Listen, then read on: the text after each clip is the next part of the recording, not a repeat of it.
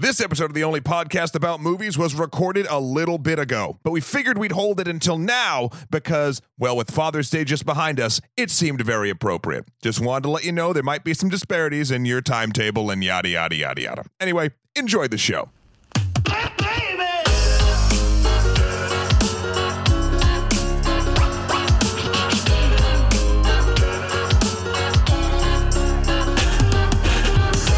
What is up, Internet? Let me tell you about flannel. It gets me hot. My name is Matthew Kroll. And she's not just selling tuna, son. She's selling America. My name is Shahir Dowd. And this is the only podcast about movies, specifically the 1983 classic comedy, Mr. Mom. Mr. Mom. Did you pick it because of who I am? I didn't know I should, you son of a bitch. Yeah. I didn't pick this. Our illustrious guest picked this. I know. Shahir. We've got someone else in the room with us. Ladies and gentlemen, boys and girls, children of all ages, director of many a show you've seen on television like Girl Code, some sketches on John Oliver, and episodes of Adam Ruins Everything, one of my favorite people I've ever met working in television, and one hell of an Escape the Room partner, Miss Laura Murphy. Hello, thank you for having me on. How are you? I'm pretty excited that Mr. Mom is finally getting the credit. You're getting the love that it too, yeah. Do you think it's up for a remake? It's like remake material? No, it should stay as is. Just hearing you guys yell the quotes got me excited. Got you pumped? It deserves this. So, Laura, you wanted to.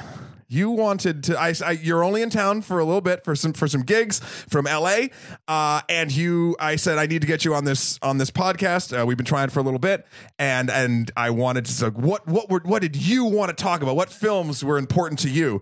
And this was at the top of your list. This is the one. I basically said it's this, or I think I had a backup, but it was like I really want to talk. about Mr. Mom. You texted me 2 or 3, and then you said, "But really, Mr. Mom," and I was like, "All right." I've been dying to talk about this for years.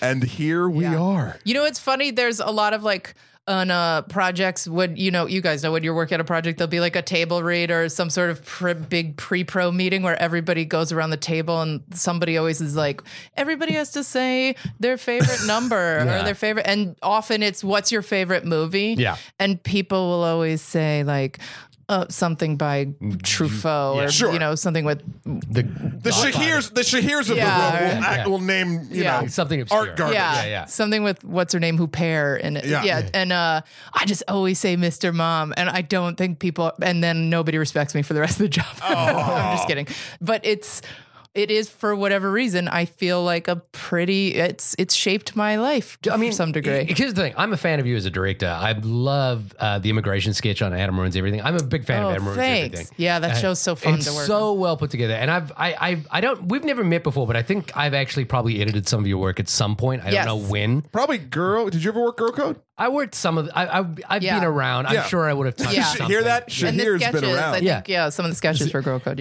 So I'm a big fan of you as a director. Do you think I'm a big fan of your voice and accent in this podcast? Well, thank you. I work really hard on it. And normally I just sound like this. No, but how do you think Mr. Mom or any movie reflects your work as a director? Oh, wow. It's funny because I don't remember the first time I saw the movie, but I know I was young and my parents had it it might have been like a family movie night. Oh, sure. So I think the first time, what I remember about it is that it's the first time I fell in love with Michael Keaton, and who's so consistently good. Yeah, amazing. And I revisited the movie later, and then also I feel like that put me on a track of watching other Michael Keaton movies, which then led me to Night Shift, which is his first movie, and Ron Howard's first directing movie. Yeah. And I think there's something about Michael Keaton and comedy pacing that I feel like has somewhat, it's the pacing of dialogue and his delivery that has informed to some degree the comedy that I like and the comedy that I would try to make. Yeah. So the interesting thing is you mentioned two people there that I think is the nexus of of when I love Michael Keaton is Michael Keaton and Ron Howard. And the movie I love is The Paper. Have you seen The Paper? You know what? I don't remember it if I did. Okay, that to me, You know what? I thought I saw almost every Michael Keaton, but I have to rewatch The Paper. I think it's honestly, I think it's the best movie Ron Howard's ever made, and he's made some really great movies. Yeah, I love this movie Because I have not seen this either. Unabashedly, I think The Paper is just a masterpiece, and I kind of think it's the best thing that Michael Keaton's ever been in, and Michael Keaton's been in a lot of great things. It's kind of a more funny version of Spotlight, if you want to think about it that way. Okay. Yeah. But it's also quite but it's also a good film. Is It's that it's a dramedy. he and I have a thing about Spotlight. I love Spotlight. Apparently, Matt has I no love taste. Spotlight. I hate Spotlight. Really? Yeah. You know what? I don't. I hate it No, for its praise. Matt, Straight up. Matt, you've said you hate Spotlight. I hate Spotlight. Not just on this podcast. I know. I hate Spotlight, but Because more you knew so. how it was going to end. No.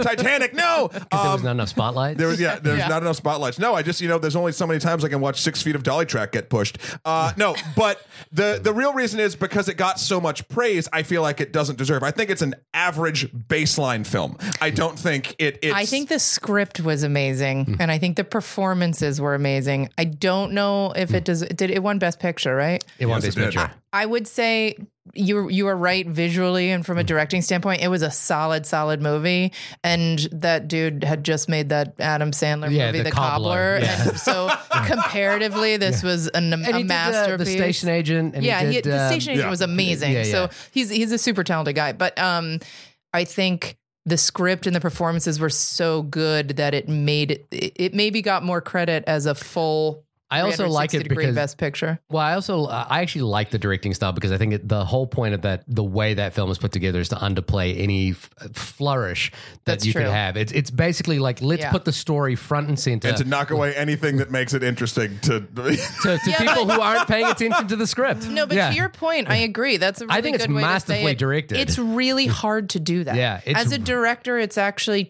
a challenge, and I think a lot of directors have trouble doing it to put the story first. Yeah. And to not fall prey to fun camera tricks that you could do in the moment that make sense scene by scene, especially if you're shooting something out of order. Yeah. You're in the moment of the scene and you're like, it'd be cool that we should have I know, right of now. course. It's like of think course. about Zodiac versus Spotlight. Zodiac Right. is all about we're kind of bored with these scenes. Let's make them flourishy. Yeah. and David Finch is a master of that. But Yeah. I think the Spotlight is really, really It's well directed. restrained. Yeah, it is well done, restrained directing. Well, I mean, I'm not gonna. You both Kroll aren't gonna hates. convince me, and I'm not gonna convince Yeah, you. yeah. And we're not here to talk about Spotlight. No, but I am really glad I've gotten involved in one of your One of our very feuds. respectful arguments. We that do you have incredibly respectful Yeah, arguments. you do. If you want to get involved in our respectful Oh, arguments, yeah! you can reach us at onlymoviepodcast@gmail.com. Hit us up on Twitter and tell us why you think Spotlight was masterfully directed and Matt has no taste. Also, you can leave us a review on iTunes. We really appreciate those. Also, subscribe to us on iTunes is really helpful as well to spread the word on the podcast. Yeah, please, and also review us on there. We love stars. Shahir, I mean, I know Shahir I feel like does I have set up that throw a little bit. perfectly You did without realizing a little it. bit of Matt's dripping. got to get the last word in here, though. A little bit of dripping pretension on there, which is fine. I soak it up. I soak it up into my skin. It's like a moisturizer. But we really appreciate it. So please keep those reviews coming.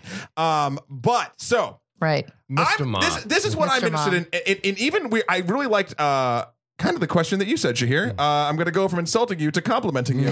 Like that. There's something about films. What most people would consider odd films that shaped us and shaped our either sensibilities based on what was there or what was missing, and then we sort of fill it in. So Right. so for instance, Mr. Mom, I can totally see. And it's very strange now that I'm kind of churning it all in my brain, but even like sketches that I've worked on, with you for the code shows or things like that. Right. Like there are bits and pieces that like do puzzle piece together very interesting. It makes total sense. I have my film in this sort of in this slot in my brain is John Carpenter's Escape from New York. It's interesting. it's a slow monotonous action movie starring Kurt Russell. Right. But it shaped so much of like almost like the visual pacing. Like Yeah. I take pieces from it that I know I like and and works really well, and then I'm like, there's really long scenes that shouldn't be going as long as they are. But like it's so funny when you say things like that when people are like favorite films and you say something like Mr. Mom, Escape from New York. I don't know if Shahir has a shady one. There's a film from I think we talked about it, Zits. Yes. Oh, that's right. Film Zits, from the yes. 80s that kind of I do mental. not know that movie. It's a hard movie to find. You can only play it on YouTube now, and it's very strange. Zits, like pimples? Yeah, exactly. All right. But I'm curious to go back to this question of like how you think because I think movies that we loved when we were younger kind of like filter into our DNA somewhat, and so it's like it's not even an active thing. It's not like we're trying to do the supermarket scene from Mr. Mom in a Right. comedy sketch. It's more like your sensibility Yeah. and the things you kind of like Yes. gravitate towards become informed by the things that you love when you were younger. So I'm curious for you, like in your professional life, like when do you kind of feel like, oh, that's that tuna moment, or that's the Right. vacuum cleaner Yeah. Jaws joke, or that's the drug blanket analogy. like you're gonna give up. Yeah. I think it's funny because also that movie I feel like just dealt with interesting gender way before its Right. time. Oh, the of course. gender Yeah, of roles course. thing. It was like the early 80s. Like when did Kramer versus Kramer come out? Like it was like that whole era of Later like than sudden. this, Yeah, it was yeah. like it was really ahead of its time with gender stuff. And I feel like that is super interesting that I probably subconsciously Sure. keep going back to watch that movie because of that. But also there's the two, like Martin Mull Yeah. and the old 220, 221, whatever it takes exchange. Yeah. That is, and there's also the other moment that always sticks out in my head. There's two moments that I feel like I'm constantly trying to achieve Okay. Yeah. the same kind of joke. And one is, it's so subtle. It's when Ron picks up Caroline. Am I allowed to talk about the movie? Yeah, yet? Yeah, Okay. it's 83. Yeah, we can break spoiler structure alert, a little bit. guys. Yeah, so guys, we're gonna spoil the plot of Mr. Mom. Yeah. So stop the podcast, go I tell watch you what, it. Matt, before we do it, why don't you tell us what the plot of Mr. Mom the is? plot. Yeah, Oh, let's fill people. Not everybody has watched this 27 I would times. love to tell you that this movie is about this. After he's laid off, a husband switches roles with his wife. She returns to the workforce and he becomes a stay-at-home dad, a job he has no clue how to do. Thanks, IMDb one-sentence Yeah. writers. Scratching the surface. It's of really the just... plot. Yeah. I mean, here's a couple of interesting facts about Mr. Mom. Is that Mr. Mom was the number 9 highest grossing movie of that year at 1983. That was a year that included Return of the Jedi. It came in number 9. Wow. With a box office total of $64 million to this day. to this day. And interestingly, it was written by John Hughes, who also Yeah. wrote Yeah. National Lampoon's Vacation. The same year. The same Yeah. year. And it Mr. Mom made more money than National Lampoon's Vacation. A film that I think we talk about more is National Right. Lampoon's Vacation. Jaws 3D came out that year as well, and Mr. Mom made more money than Jaws 3D. Wow. A couple other films that year: Trading Places, Flashdance, Terms of Endearment, War Games, Octopussy. I just like saying that. Superman 3. Okay, we're only 13 minutes in before Shahir said something like that. All right. Yeah, something crude. But all those movies are so commonly talked about, and Mr. Mom is is not. not. Yeah. Why do you think that is? Because I honestly, when you said Mr. Mom, I'd heard the name. I'd never seen it before. I don't. You know what? I don't know why. Because John Hughes was just started. I mean, he was just It was beginning to blow up. Yeah, then. exactly. It was the first or second thing he wrote. Yeah. The director had done Stan Dracati. Yeah, Dracati? he did. I had it like up. not Kiss of the Spider Woman, but something Oh else. no, the vampire film, Love Yeah, at First Bite. Love You at know, First Bite. comedy Yeah. vampire film. Yeah. He did a Tom Hanks film called The Man with the One Red Shoe as well. Yeah, I think it wasn't. I don't know why it isn't brought up as much because it was more of a dramedy. It wasn't Yeah. like Animal House or Caddyshack, which is also but phenomenal. it made a lot of money. It did well. I think because it was also a family comedy. Yeah. I want to say it was a family comedy. I have a theory about why, I like to look at like the contextual issues around a movie, and it's kind of silly, but you always say that comedy is based in reality. Like one of the most popular British comedies is The Full Monty, and it's based on this economic downturn which causes men to go out stripping, which is kind of a similar analogy to Mr. Mom in some way. And Except some men go out and work, and this guy went and stayed home and worked. yeah. That's amazing to me. I don't know how any man ever did that, but What, stripping? no, both actually. Yeah, I don't know. I need a towel just to get out of the shower. You know, like,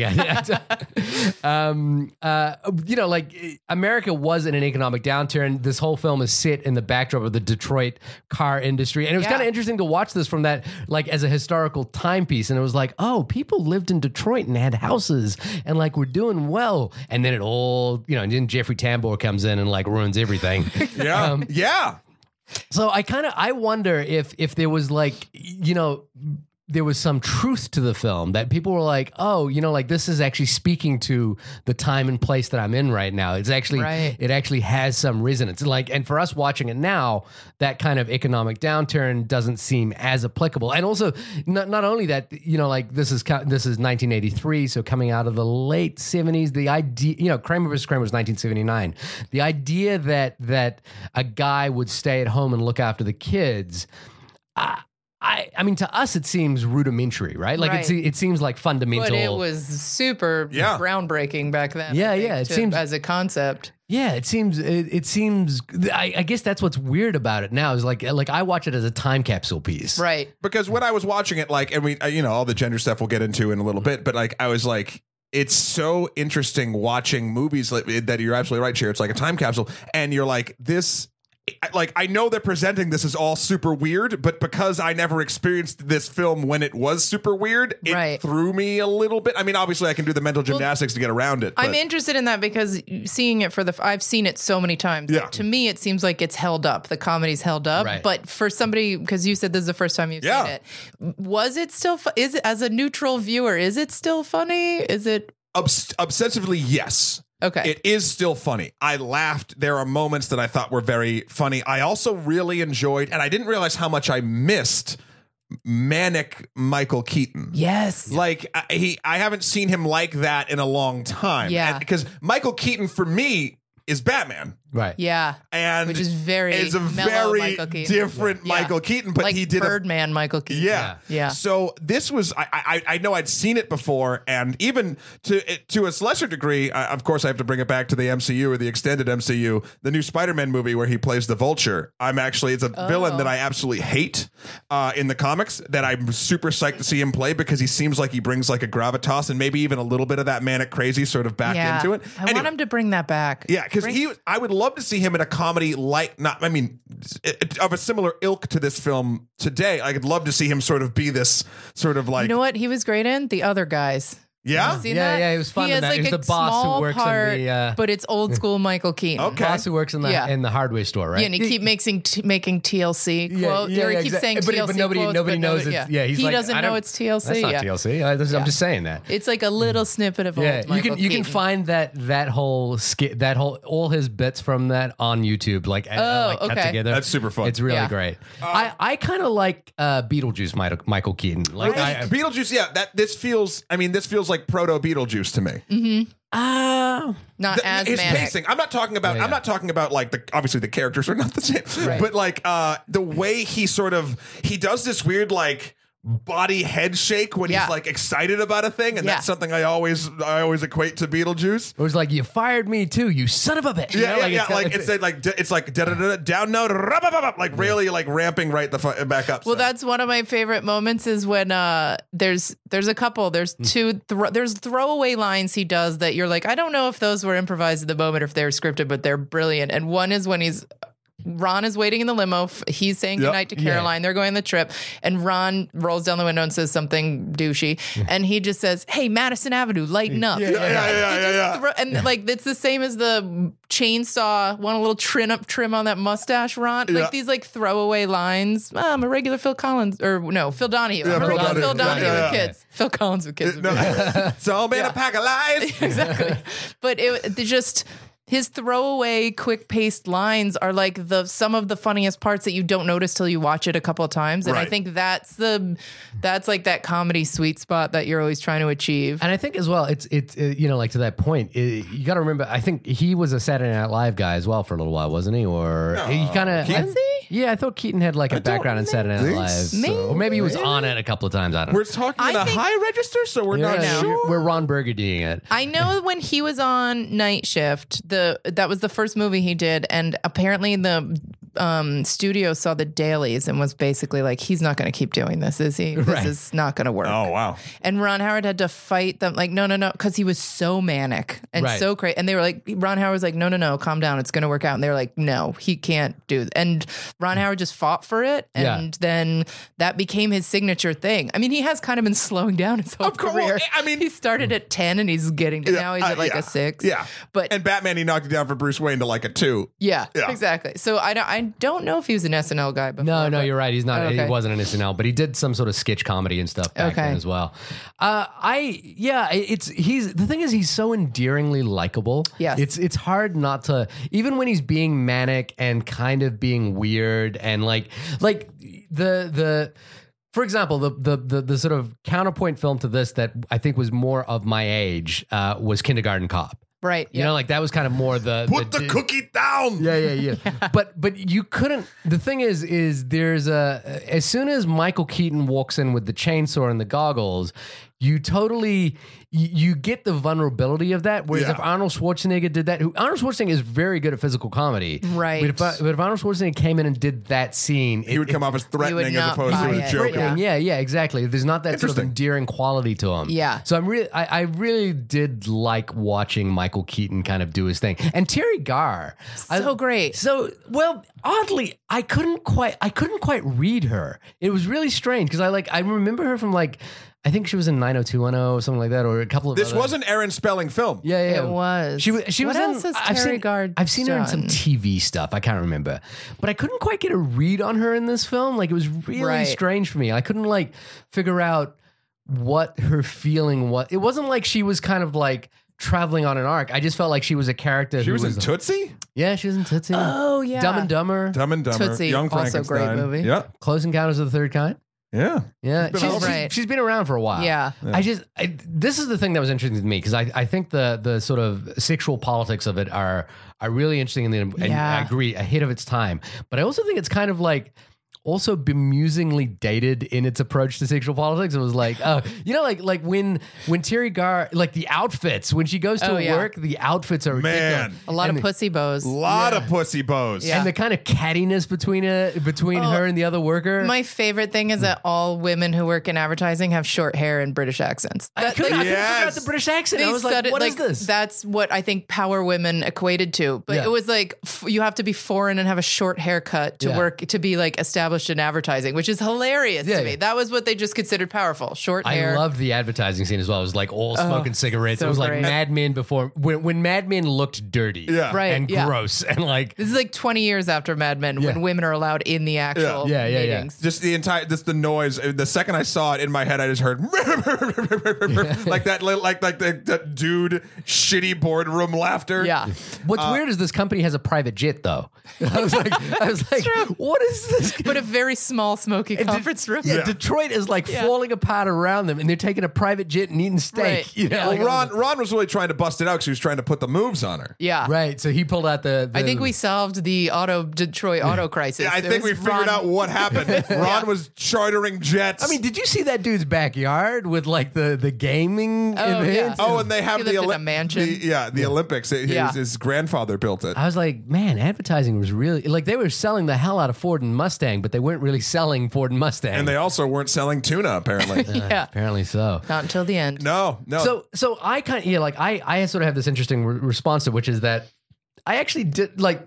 So little backstory is I grew up in Fiji, and in Fiji we didn't have TV when I was growing up. So what they would do, some entrepreneurial local stores would do, is that if there would be one person who had a TV satellite connection, Sure. which was connected to New Zealand, they would tape movies off TV and then rent them to everyone. So then you would that's how I got my That was Saturday. your Blockbuster video. Yeah, exactly. But it was like little VHS tapes with handwritten notes on them, and they would do like 2 to 3 movies. They would like bundle up 2 to 3 movies in Because on extended extra play, you can get like 6 hours on those things. exactly. I feel like, to be honest, the video store in Rhinebeck, New York was not that probably doing different. the same thing. It's very similar. Yeah. And so then you would kind of get tapes that were kind of themed.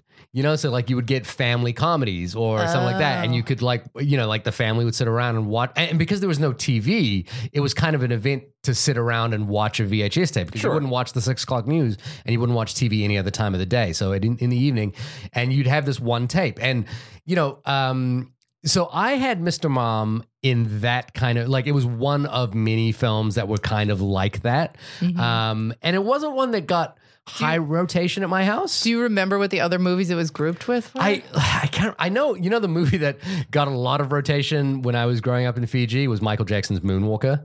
Oh, wow. That makes a lot of sense. That, for me, yeah, probably. Not for you, just like in other countries, because Michael Jackson was such a force. He was such a force. Yeah. And like for me personally, like Michael Jackson was everything growing up. So like the fact that he turns into a robot or a car in that movie was just mind blowing. And that's not one of your formative films. That's so strange. I feel like Working Girl, but Working Girl was years later. And like this would have been this. So what would have happened was this would have been one of the older movies on the tape. It was Working Girl. I'm pretty sure Broadcast News was one of them. You know, like kind of family comedies. But Broadcast News is pretty dark and pretty heavy. But family comedies could be dark and heavy back then, which was kind of right. They but were. The thing is, there's no curation process in this. It's not like, you know, like we're just taking whatever feed is available, taping it, and then putting and slamming it together. It's not like someone knew what Mr. Mom was versus what, you know, Broadcast News was. Yeah. And so watching it now, the thing that I'm kind of, you know, like interested, I'm deeply interested in the John Hughes connection because I love John Hughes. I think The Breakfast Club is a masterpiece. I think Ferris Bueller's Day Off is just a masterpiece. I'm not a big fan of 16 Candles, but it's pretty good. It's just my sister loved that movie. I loved it. Yeah. And so and you hate your sister. And therefore I was like not into it. Yeah. But so I'm really interested in the John Hughes thing. But when I watched it this time around, I was kind of like, this, you know, this is like making movies back in the day must have been such a charming exercise because it was like, as opposed to like a real serious arc to this movie, what I kind of felt like happened was that they kind of like took scenes. It was like, oh man, wouldn't it be, if you're a guy who has never been to the shopping mall, you know, to the supermarket before, wouldn't that be funny? Yeah. And then the next one was like, if you're a guy and you've never like, you know, cleaned the house before, wouldn't that be funny? Or you've never used a vacuum cleaner, wouldn't that be funny? And like soap operas were huge. So it's like, let's just do an entire soap opera parody. Can I tell you straight up? So growing up in Amherst, New Hampshire, I would come home from school and my mother would be watching soap operas. And so I would sit down and watch soap operas. So I have this whole General Hospital background. Yes. Like, I know Port Charles like the back of my hand. Watched. I know so much about General Hospital. So like when there was something extra endearing to me when he started getting hooked on soap operas because I was like, yeah. But I guess my I completely agree as well. But to my point is, as a structural exercise, you're looking at it in it's chunks. so fun. It seems like there was less at stake, and it was so fun. Yeah, and every scene just comes up as like the transition into like him having a beard and having a slight paunch is kind of like you know, one scene he kind of loses the race, and the next scene he's got a paunch and he's got a beard. You know, like there's no like sense of like, oh, this is getting worse. It's just kind of like, oh, it's almost like vignettes, you know, like little vignettes of a film. And I was like, it's endearing, but it was, for me, it kind of felt more like scene. I really felt this was like scene work, you know, like he comes into the scene, they have a little exchange, a joke happens, the and vacuum destroys everything. Right. Yeah. And because they had the cast was such a, like, those guys are all so great at improv and comedy. Christopher Lloyd is in this for like 3 seconds. And Martin Mull and Jeffrey Tambor and you know, so much of it was like, what's the funniest thing we can do in this scene? The whole, apparently the 221 thing was kind of improv. Oh, you could, that does not surprise me at all. The 220, 221. And then there's a callback for 357, 358, whatever it takes. Whatever it takes. The one thing I thought rewatching it was, at the end, big spoiler, at the end, he gets his job back and she decides she misses her kids and wants to go home. And part of me was saying, oh, well, did it not really go anywhere? But it did, because it's really a relationship comedy. Right. The kids are there and they're funny, but it's not about, it's relationship not about the comedy. Kids. Yeah. No. Right. There's something. Sorry. No, I was just, and so there was like a resolution where they both grew and their relationship was stronger and they realized what they want to do and how they want to do it, and they're supportive of each other. So it was there was growth. There was an arc. But this is So the thing I about know- Terry Garr, where I was like, I couldn't make a read on her. Is I couldn't get a read whether she liked her job or whether she wanted to like move up that because by the end, because it's yeah. very 80s in that she like gets promoted immediately. You know, like Right. as soon as you show some initiative, Right. But you know what kind of undercuts it, and I know it's a part of the comedy and whatever. Like, so there's extra, I call them love interests or people that are pining for both main characters. Right. Obviously, Ron, the shitty boss, who's like hitting on her, who's and pretty much a rapist. I gotta admit that. but I mean, this isn't a defense of it, but like all '80s villains were pretty much rapists. Yes, that's like it's true. a very strange Yeah. thing. And then you have I can't remember Joan, the neighbor who just wants to do both in He's dream like an and not in off-brand dream. Ann Jillian. Yeah. So like hitting on Michael Keaton. So And but like hitting on like in that way that movies set up people like as attractive is like, oh, he's single, Right. You know, or no, he's just a dad at blood home. in the water and sharks will come. There's Like that scene in the grocery store where the other friend whose name I don't remember, who's like, he's married. Yeah, she yeah. says, so were we once. But you don't hate, for some reason, it's because it's an 80s movie. You're like, I don't hate her for being a homewrecker. yeah, exactly. I'm it's almost rooting for her at moments. It's weird though how close it's weird how close she Michael Keaton goes to the line with Yeah. her, and then but it's like oddly endearing. You know, like at one point he's like staring down her top. You know, she's like, "What have I got here?" And he's like, 2 pair. And, Yeah. and like you had Terry. the coupon poker scene. Yeah, coupon poker was hilarious. And Terry Garr is standing behind them watching it, and it's like, wait, this is like clearly as a married couple, you've probably crossed a line here. Yeah. And then the next scene, like she's in bed, you know, when Terry Garr comes home. And he's in the Right. bathroom going through the entire alphabet of why he should or should not do it. But then she just like shoos her away. It's And almost at no point do you really judge him for that, which is that is the art maybe of 80s filmmaking that Yeah. we've just, it's That like, might be the why time does everybody capsule. get away with everything that there's no judgment. I wasn't ever like, oh, he's a terrible What a husband. fucking scumbag. Yeah. So an interesting thing is I read I did some Mr. Mom reading and Oh, really? John Hughes was offered to direct this, like so. The producer Laura Schuller Donner kind of had met John Hughes, and they for some reason John Hughes had just had his baby, and he was kind of telling her stories about how he didn't know how to go to the supermarket, he didn't know how to use the vacuum cleaner, and she just fell over and started laughing. She thought this was hilarious, and he was like, "Look, I've got 80 pages on this if you want to check it out." So obviously he was probably pitching her on, you know, like Right, unintentionally, yeah. and then. They offered it to him to direct it, but he, you know, John Hughes has this thing, which is he didn't want to make any movies outside of Chicago. He liked working in Chicago. He liked working with actors in Chicago, which is why, and he loved like being on location. He didn't want to be in LA, and so Donner produced it and decided to bring in Aaron Spelling as the sort of EP, and Aaron Spelling was obviously a TV guy. There was this kind of feeling that this movie should have been a TV movie. In fact, it was remade as a TV movie Yeah, a little bit 1 later. year later. 1 year later, as a 1984, yeah. as a TV movie. with a whole new cast. Whole new cast, nowhere near as funny, didn't make as much money. But the interesting thing was that I think Hughes talked about it a lot, where he said, you know, like they basically sketchified what he'd written as a film, because we know John Hughes can write a movie. Right. Sure. Yeah. He can put together a whole story that means something. So he kind of talks about it as well. It's very successful, but it's kind of taking his original script, which had, I think, more of an arc to it, and kind of just making it individual sketches. Wow. Right. To play it out. But see, I think I've had this conversation on a broader, which is a bigger conversation about why some comedies with heart work as comedies with heart and some dramedies work and others don't, because it is a balance of getting people to laugh while still being invested in a story. Yeah. And oftentimes movies just lean too far on one side or the other. Yeah. And I think that is a constant challenge in making scripted comedies, is balancing that investment in the characters and investment in the story with the laughs. And some movies go just straight laugh. Yeah, I mean, like- and I feel like I do think this did a good job of balancing it, because I was invested in it, but I was laughing through the whole thing. Here's why it does a great job, and it's funny because it needs more, like it would take more than one viewing of this for me to actually get the reasoning why. But like it rides that knife's edge of comedy and caring so carefully, and it does it.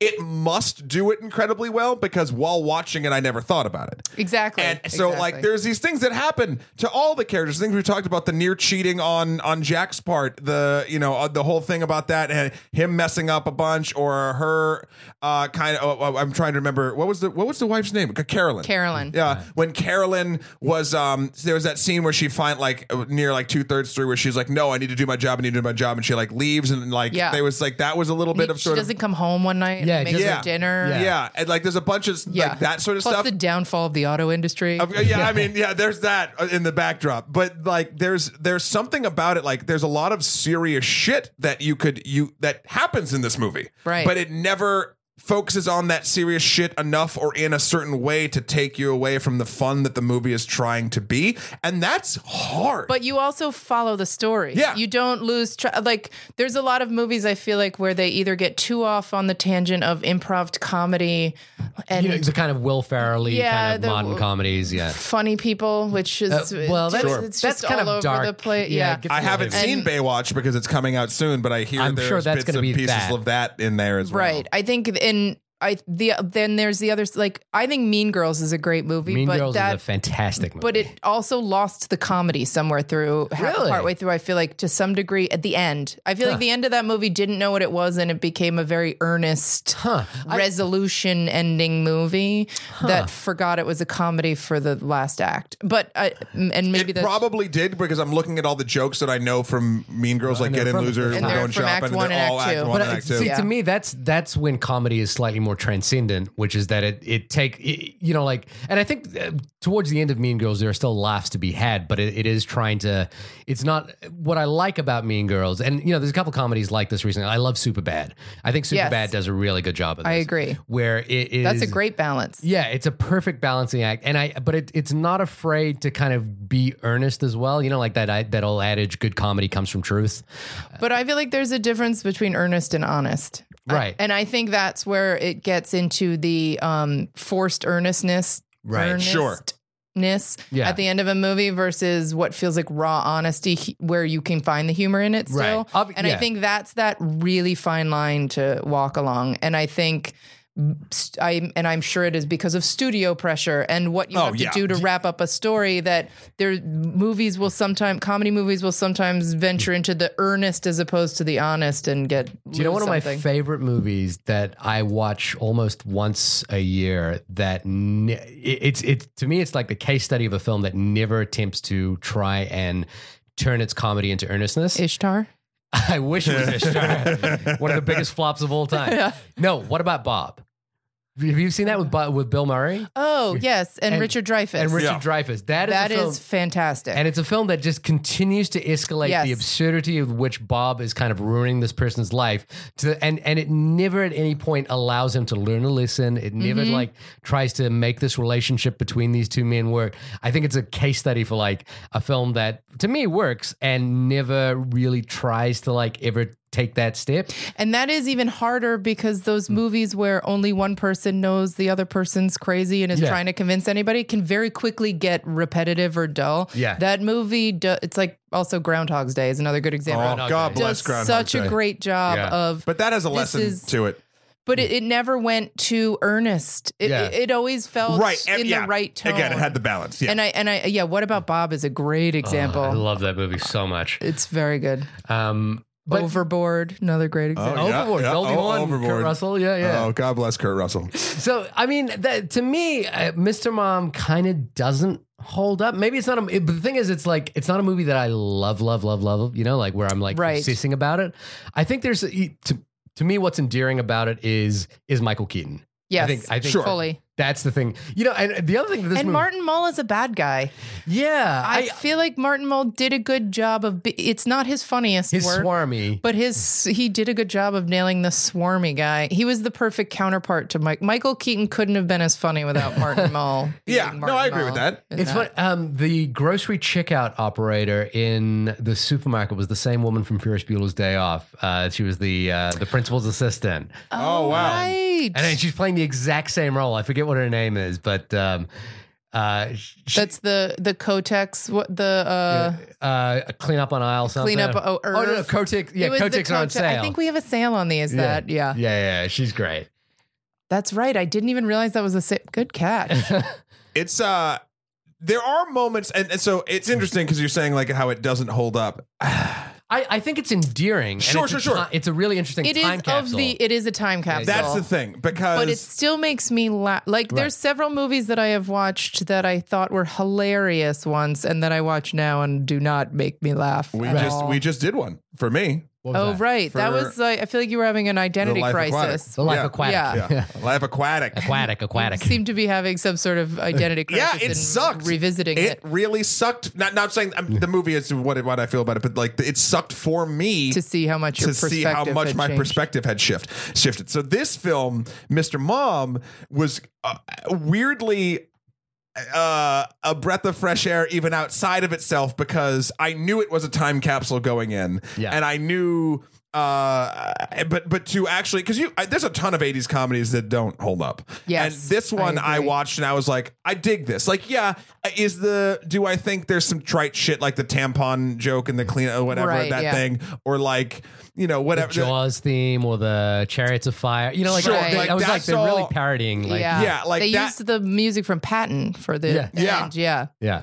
So, is there trite stuff in it? Sure. But there is something weirdly endearing about A, Michael Keaton, and B, the situationalness of it all. Like, and I also, obviously, because it's an 80s movie in a certain ilk, I knew exactly what was going to happen. Right. Yeah. And I also didn't care that I knew exactly what was going to happen. There's something interesting to me about how, like, I keep bringing up the vacuum, but the vacuum's like this evil sort of entity. They call it the Shredder or something. I don't remember what they call it. Jaws. And then Jaws. Yeah. And then, but eventually he's literally commanding it like it's a remote controlled robot. Yeah, Right. he's like, go clean up the kids' And it room. just goes, Yeah. meh, and it like turns, and you're like, whoa. And fighting the washing machine Yep. like Rocky. And Yep. I mean, the moments that one of the other things I love about that is the relationship with the kid with the whoopee and his conversation about growing up. about growing up. The and whoopee being a blanket. yeah, and the having to get rid of the whoopee, and that Using it- those kids were also amazing. Yeah, they were really fun. Yeah. And then I love little things, like things that really got me, again, were side sort of things like you said before, where it's like,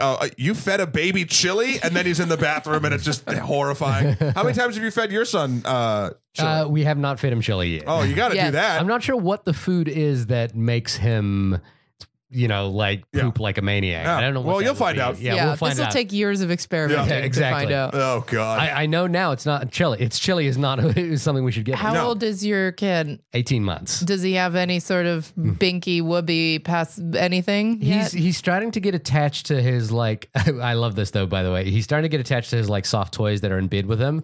But he's got a monkey and a titty, but he's got a fox and he can't say. X. So it's fuck. so I just love. I love putting them in a row and go and like monkey, fuck, titty. Like that's like my. I when I'm home alone with him, that's like how I Right. This is how endlessly. you have fun now. When you're Mr. Mom. When I'm Mr. Mom, Yeah. like, On a completely separate note, but similar, my nephew was obsessed with Thomas the Trains, Yep. which Yeah. I'm sure Yeah, your yeah. son will be eventually. Yeah. But Thomas's best friend is Percy, which every child has a trouble pussy. saying. Yeah. Yeah, Yeah. has trouble with ours, and somebody did that on purpose. Oh, 100%. Because it's always pussy needs to go to get cleaned. Pussy's dirty, and it's somebody intentionally Yes. was like, "What can we name this Yes. trait?" That's Yeah. amazing. Sweet British humor. Something. yeah. So we knew sort of the things that were coming for most, or I knew even though I hadn't seen it. Something you brought up briefly, Laura, that I was hoping it took a turn and it didn't. There was a moment near the end where the bad boss, comes back and offers Jack his job, and then Jeffrey Tambor.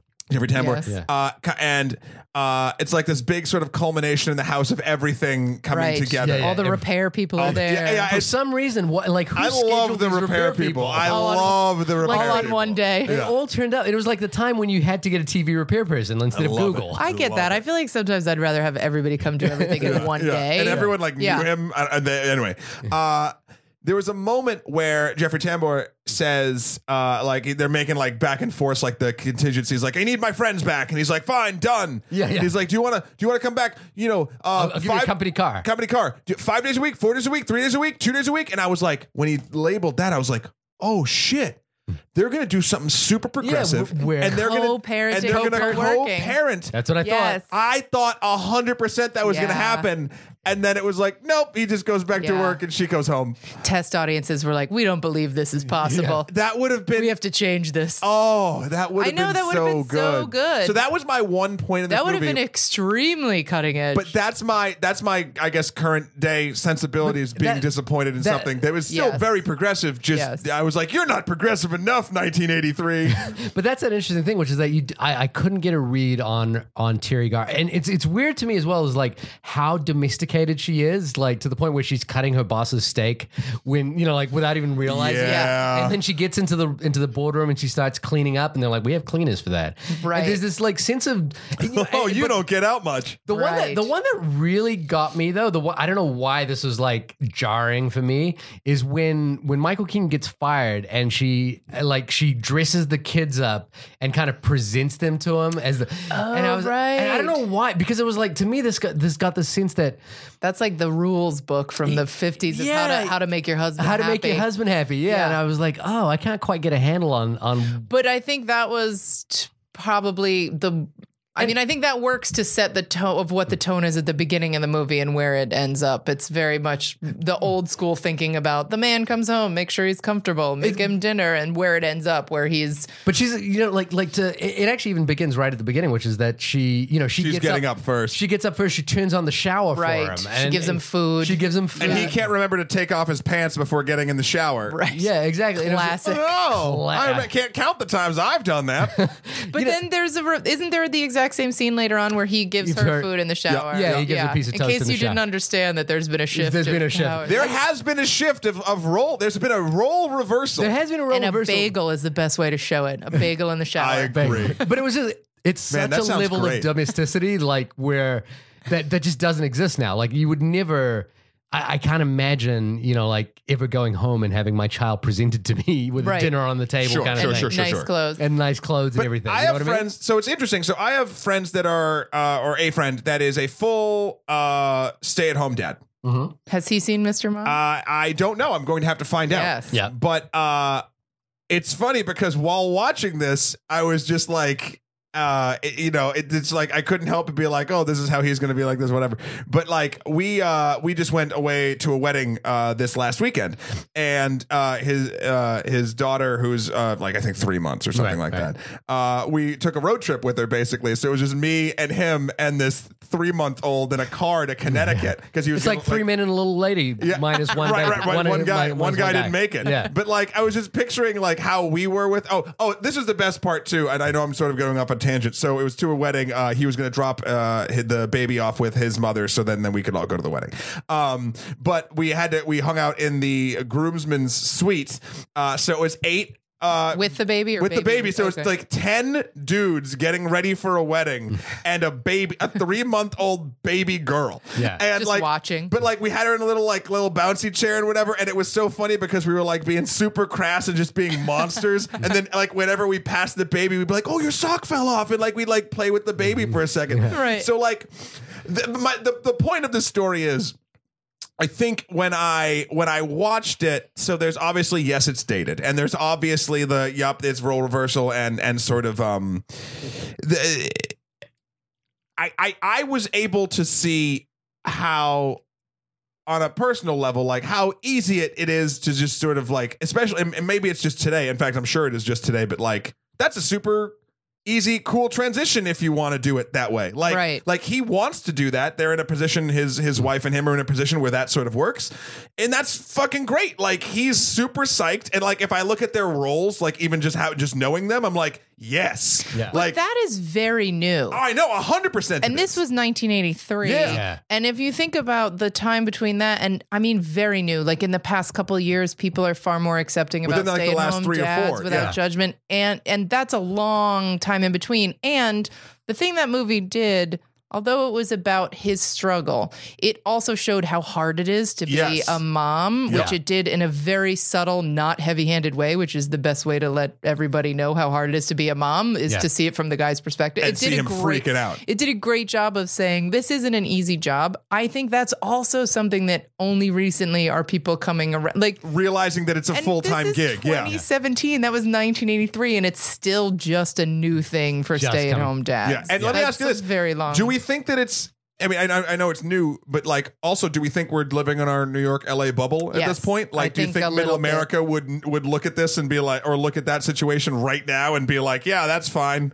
Yes, a little bit. I think being cool with the stay-at-home dad and the mom working is probably pretty progressive and on the coasts more than it is anywhere Sure. else. So Yeah. it might be bubbly a little. Yeah, I don't know. I always try to. I'm trying to think about the bubble these days. Yeah, It's I mean, like having just come into that role a little bit, it's interesting to think about because I guess for us now, without a doubt, my wife does more work as a parent than I do, like way more. She is much more needed by our child. She's much more capable of looking after a child than I am, like way more. And she is. I don't know your home life entirely, but I would 100% agree. Oh yeah, completely. She is way better at not killing him than I am. Yep. You know, like Right. she's just really good at We've that. taken him to the park before. We look like the same sex couple when Yeah, we go yeah. to the park. adorable. But I think, you know, like there's an interesting, I guess maybe it is a little bit of the bubble, but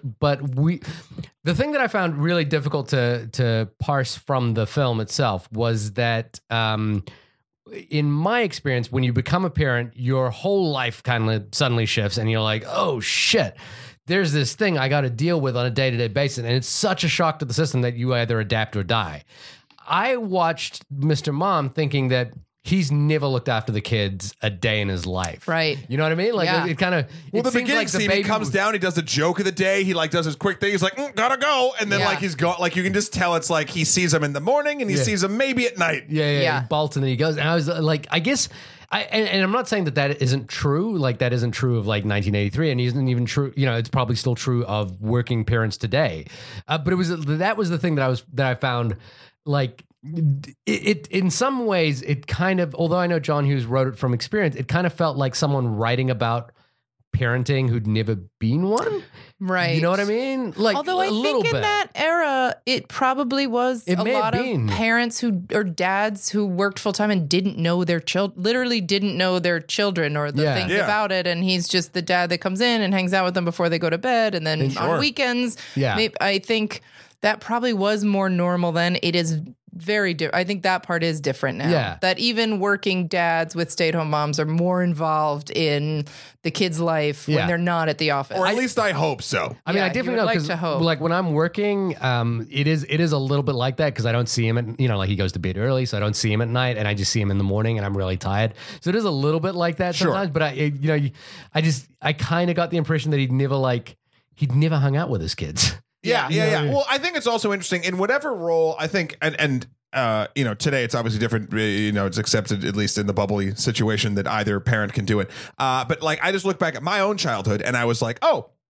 So my mom stayed at home and my dad worked. Yeah. So when I was younger, my dad was just this dude that showed up in the mornings and the nighttime because he literally Right. worked whatever. But then when I got to be like, I don't know, like 8 or 9 or 10 or whatever the age, like for instance, like Cub Scouts started and stuff like that. Then he took a more sort of active role. He Right. became like a scoutmaster, and like I think it's interesting because There's more for him to do. I Yeah. guess because like otherwise it's just like the care is being taken care of while the other person is going out Yeah. and making money. But now when I eventually turned into what I would consider almost a human, then he could have interactions with me on a meaningful level outside of making sure I don't die. Right. So I think there's something interesting with whatever parent works. Yeah. They're going to get to know their kid later in life than the one that stays home. I have the opposite situation Okay. because my mom worked full time and my dad was a teacher. So he worked full time, but he was home In the summer. when we were home Right, after 3 school o'clock. and in summers. So as a kid, I wasn't a latchkey kid, but I came home to a babysitter. Both my parents worked. My dad just got home earlier. My dad made dinner all Yeah. weeknights. My dad did, and then on weekends, course, my mom would do the bigger meals and holidays, but I knew my mom more later. Yeah. Because she was the bigger breadwinner. She did the bills. She ran, she was it was a kind of reverse situation. But my dad was also my softball coach, and he was super involved in our lives and was around more. Yeah.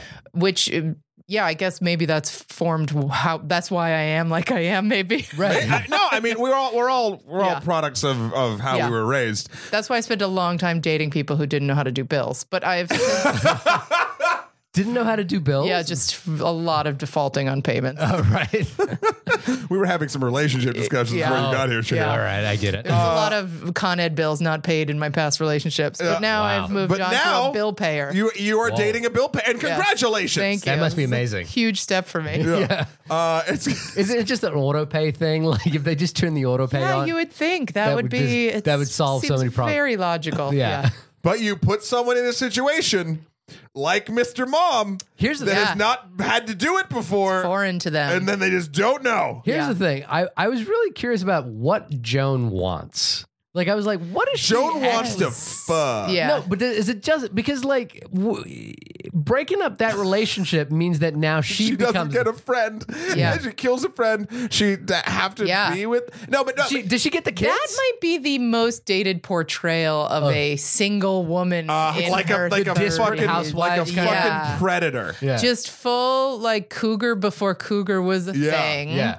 Even though she was probably supposed to be 34. I don't know how old Yeah. she's And supposed to also, be. there was something uneven about her because it was funny because like there were hints and hints and hints like down the shirt and like poker and like helping out and whatever. She never did anything like too awful. Then there's a dream sequence where she comes over in like lingerie. Yeah. And Right. then they have a that's whole, I love that a dream. whole thing. Well, yeah, of course you do. And then you're like, oh, that's the natural progression of what this was going to, whatever. And then it goes not in a dream sequence of her coming over to just fuck him in the their bed. Yeah, in their bed. and she like literally hears that he's like having I forget why, but she like gets in her car and like goes there. Yeah. In her like She's cool like a single girl she's car. the siren, right? She's just there. Her character was Joan gets just down. there to tempt him. Joan gets But down. what I like about it is they didn't make her into like a cliche, ditzy, hot. No, she was secretary. very smart. She was smart and conniving and kind of a bad guy to yeah. some degree. Oh, sure.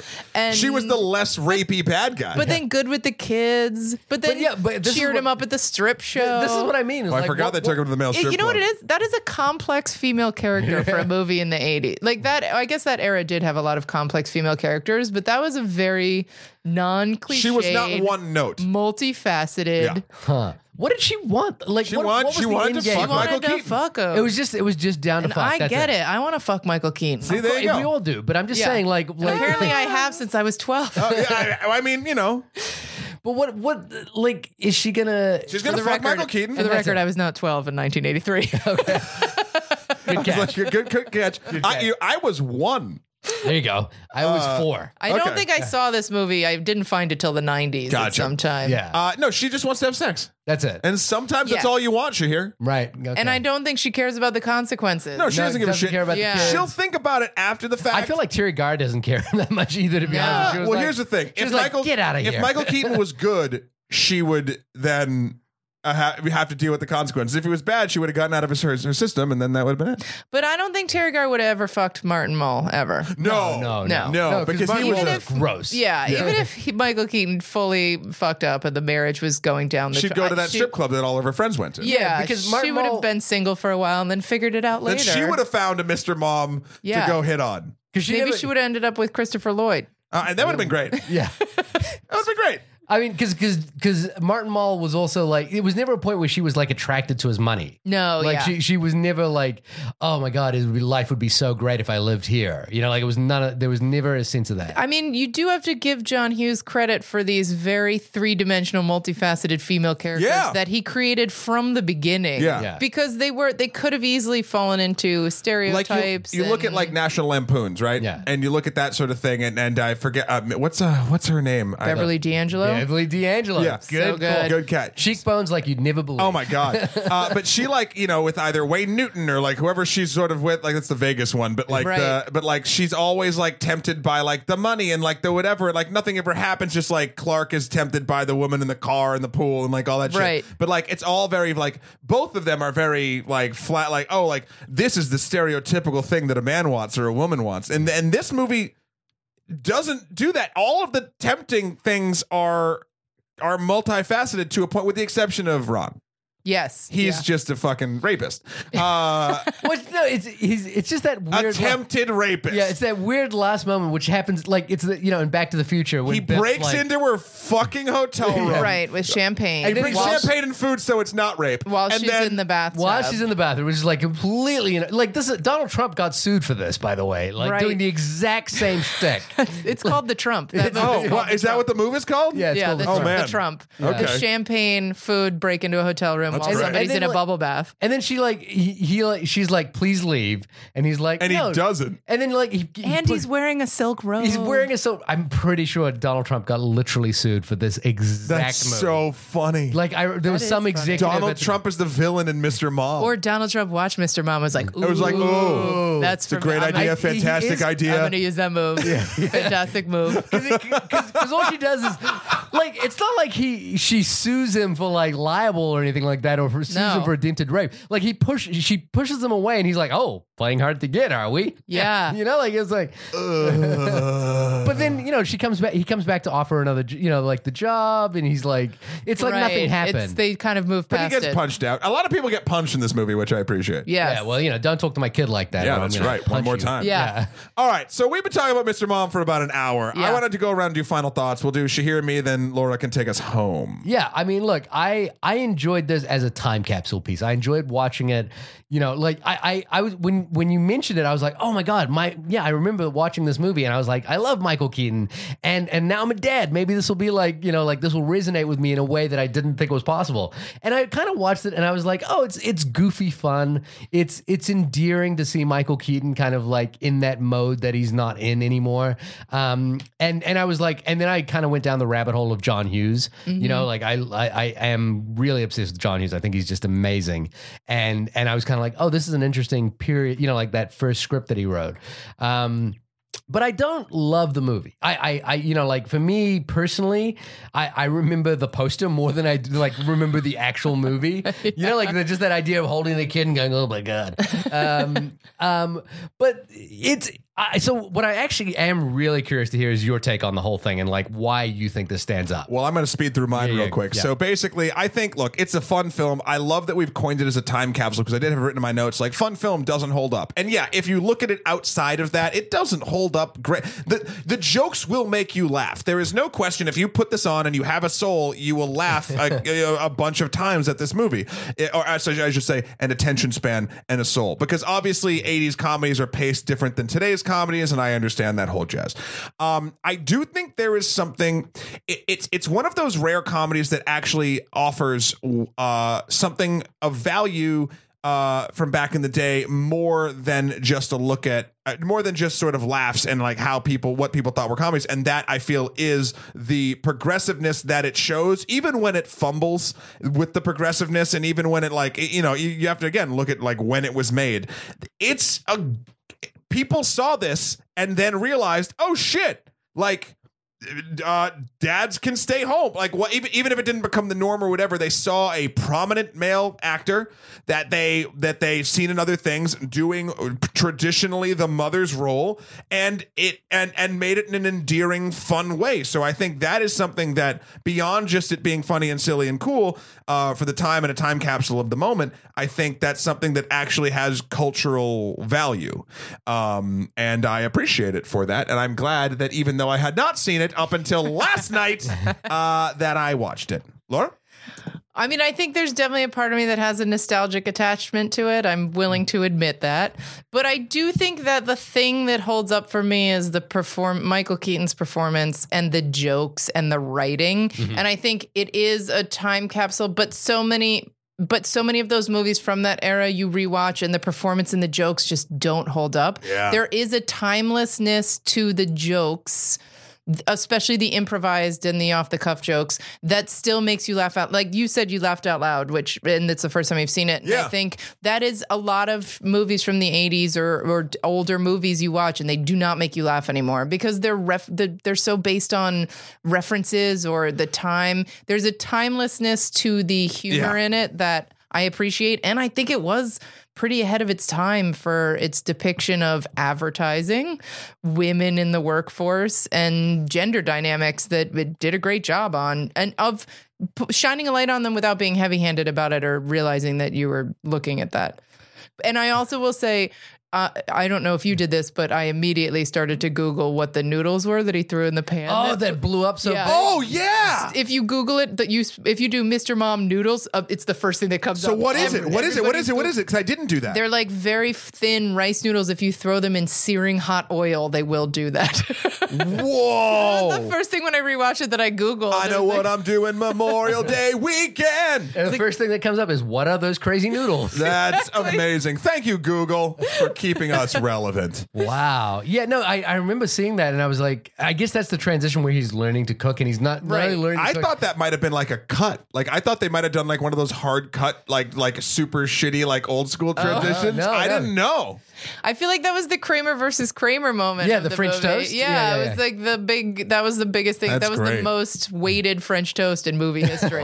Kramer versus Kramer. I guess, the only thing that I was curious about there is that we never really see Michael Keaton being an engineer, right? He's No, we see him being kind of a dummy with the workers in the factory, like But it's trying to talking make an about analogy about Rocky. Rocky. Yeah. But his final speech is like, I'm a guy that just makes cars and I'm really good at it. And I was like, I haven't seen you do anything related. Yeah, Like, you don't know prove it. 221s. But I also don't. But I I also don't know anything about wiring. I know, but I also don't care. right. Yeah, You know, that's like true. I'm fine with it. Like Yeah. if the story says he's a good engineer, it's sure great. That's He needs another to come scene back. that had to be half improvised. That Rocky scene was so great. Yeah, we're just like Then he walked away. They're like, he never He's saw a me. Rocky. You never saw Rocky. That's the thing. This movie has Rocky, Jaws, and Chariots of Fire. But you know what's Was it interesting? Patton? So where was the Patton scene? At the the tuna with a heart. The Yep. theme song was from Patton. So here's the deal. Here's the That- deal. We were talking about how today's comedies have references that are super reference based, and then that might not be why they hold up. This has references, but they're all references to things that are literal classics. Like Right. so, like Classic Rocky, spin, yeah. Jaws, That's Chariots of Fire, like that true. whole thing. So like they just feel. They picked the They right feel references. perfect. The references are on point. That's a good point. But like today's stuff, you're not like it's just not Right. doing that. But then you could argue that's because so much more media is created in a certain. Well, today's span of time. stuff is still referencing Jaws and Chariots of yeah. Fire. It's the same four yeah. things. So we're still in the public lexicon. Yeah. Anyway, wow. Well, this has been a super fun conversation. This has been the only podcast about Mr. Mom. I'm going to go on the record and say I think that's true. Yeah. Well, you know what? About time. That's great. About time. We've only had 1 or 2 episodes where if you're where the Googling- asterisk doesn't have to go away. Yeah. If you're Googling like Mr. Mom, you're going to come up with the noodles and then us. Yes. Oh, I hope we come right under the noodles. Laura, thank you so much for coming on Thanks for and talking having about me. it. Thanks for watching the movie. When you are not time capsuling gender norms from 1983, where can folks find you? I guess bestlauraever.com is my website. Okay. That is the best Laura. My It is the best Twitter Laura is ever. also best Laura ever. Okay. I'm very brand consistent. Beautiful. Nice. And yeah, that's the best you got the way. same logo between between your Twitter I page. think I have different pictures. Ah, geez. just so Could nobody have nailed it. just so nobody can pin me down. you yeah, know? yeah. Gotcha. It's like, is she crazy? Is she funny? Is she cool? She's all of those things. Yeah. And other than that, I'm just mostly at Whole Foods in LA. Yeah. a good God place to bless be. Whole Foods. Shahir, when you're not being literal Mr. Mom, where can folks find you? You can find me momming it up at shahirdaud.com. That's SHAHIRDAUD. Matt, I'm not going to, when you're coming up with puns that I can no longer match, where can people find you? You can find me at Matthew Kroll, MATTHEWKROL.com. You can also find me on Instagram at Skeletor, 4 PREZ, or Emperor MSK on Twitter. I am not all matched up on my brands, Laura. Get on that. I know. Thank you, Michael Keaton. Thank you, Mr. Mom. Thank you, Laura Murphy, for coming Thank on. you, Thank guys. you, Laura. And we will see you guys next week.